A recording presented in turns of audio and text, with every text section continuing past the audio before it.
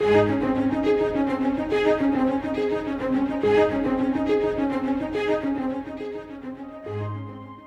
all would like to think that we know where we are going and how to get there.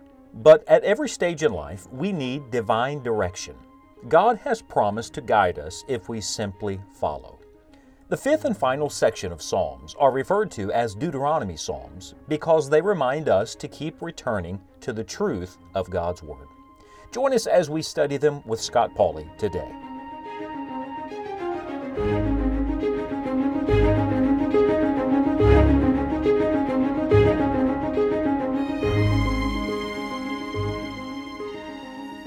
We have such limited knowledge. Now, we're living in a world of lots of information and lots of education, but I'll remind you that information and education are not the same as wisdom and knowledge, and sometimes our perspective is so limited, not even because of sin, just because we're humans. We can't see things beyond our own context. We can't see outside our own period of time. And I've often thought that someday when we get to heaven, and when we meet the Lord at the judgment seat of Christ and we have a more perfect understanding then, that there will be so many things we will realize God kept us from, and so many things God kept from us that we didn't even know about, that have been terribly destructive. It's not just that God saved you from hell someday, but the Lord delivers us in some way every day.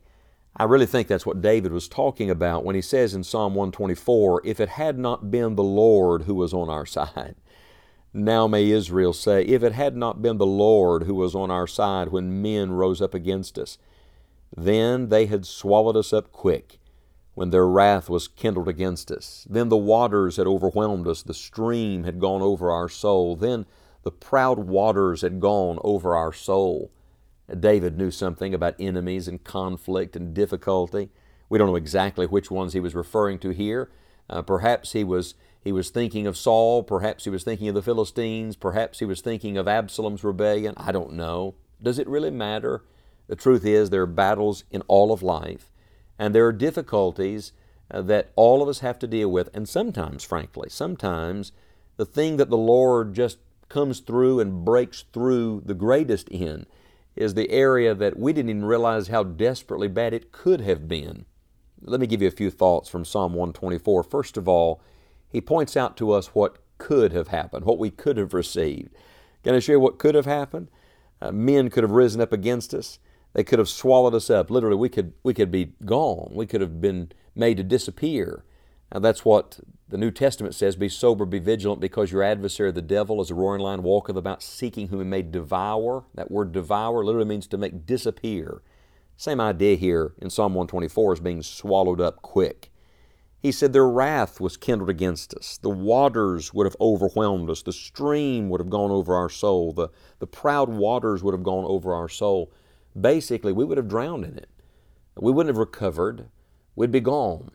May I say to you, if it were not for the grace and mercy of our God, what could have happened is all of us, number one, could be dead, and number two, if we were still living, we could be living with such brokenness and emptiness. But instead, thank the Lord for His goodness and mercy in our life. No matter how difficult it may be today, remind yourself of this: it could have been much worse than this, because we are sinners and we live in a sin-cursed world surrounded by other sinners. And then he points out in Psalm 124 not only what we could have received, but what we should give. Listen to verse 6. After describing what could have happened, he said, "Blessed be the Lord, who hath not given us as a prey to their teeth." He just stops and begins to worship God. When was the last time you stopped right in the middle of the battle, right in the middle of the difficulty, and just praised God for His goodness and for His mercy? I'm afraid sometimes in the world we're living in today, there's so much bad news, we've forgotten how good our God is. And maybe we've even fallen in the trap of talking about how difficult things are instead of talking about how wonderful our Lord is. The Apostle Paul wrote in Romans chapter number 8 and said, "Who is he that condemneth?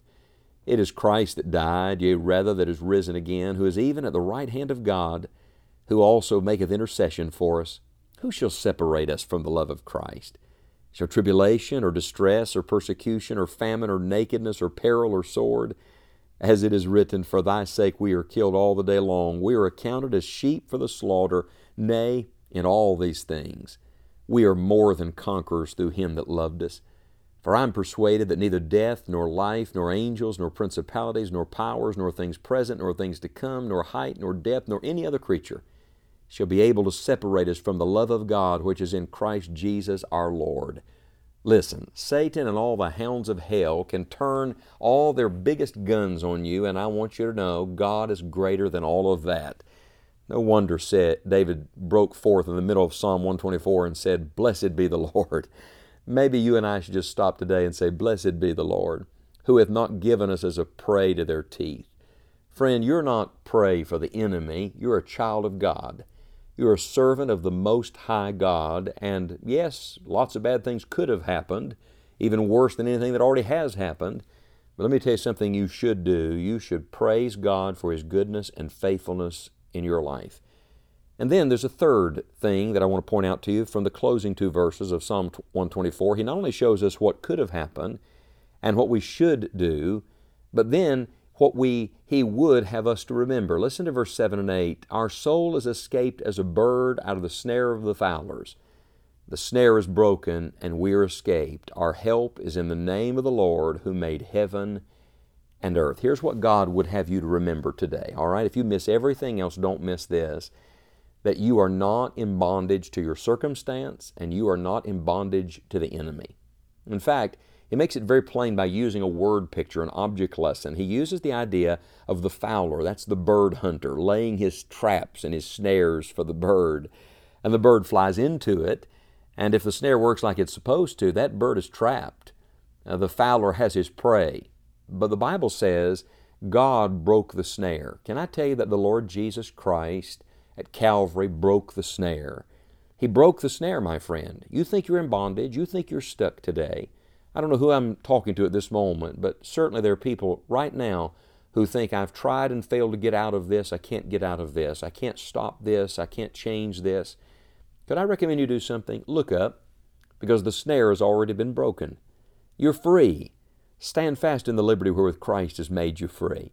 I think that's why he goes on in verse 8 to say, our help is in the name of the Lord who made heaven and earth. Look up to heaven and be reminded that the God of heaven is greater than anything on earth. Our help is in the Lord. In fact, do you remember in the previous psalm when he talked about lifting up his eyes to the one that dwells in the heavens? That's what you must do, my friend. Stop looking around you. Stop feeling like you're trapped. God says, I would have you to remember this, that I'm greater than anything you're dealing with today. Yes, you may be dealing with some very difficult things, but I want you to know it could be much worse than it is. In reality, it should be, because we're all sinners and the best any of us deserve is just hell. Everything else is mercy. And what you and I should do is acknowledge the goodness of God in our life and begin to praise and worship Him again. If it had not been the Lord who was on our side, you ever wonder where you'd be today if it wasn't for the Lord? I'm getting a little ahead of myself, but in just a couple of Psalms, we're coming to Psalm 127. It begins this way, except the Lord build the house, they labor in vain that build it. Except the Lord keep the city, the watchman waketh but in vain. It's the same principle. If it's not for the Lord, we're all in trouble. We're in trouble both in time and for all eternity, but thanks be unto God. Blessed be the Lord who hath not given us as a prey to their teeth. If you're not a believer today, I want to encourage you to believe on the Lord Jesus Christ and be saved. Repent of your sin and by faith receive Jesus today as your Savior. Put your trust in Christ alone for your soul's salvation. You need Him. And if you are a Christian, could I just remind you, He is your Father, and He's with you, and the snare is broken. You're not in bondage today. If you're there willingly. You're sitting in a broken snare. Look up, get up, and move forward. By the grace of God, the Lord has much more for all of us.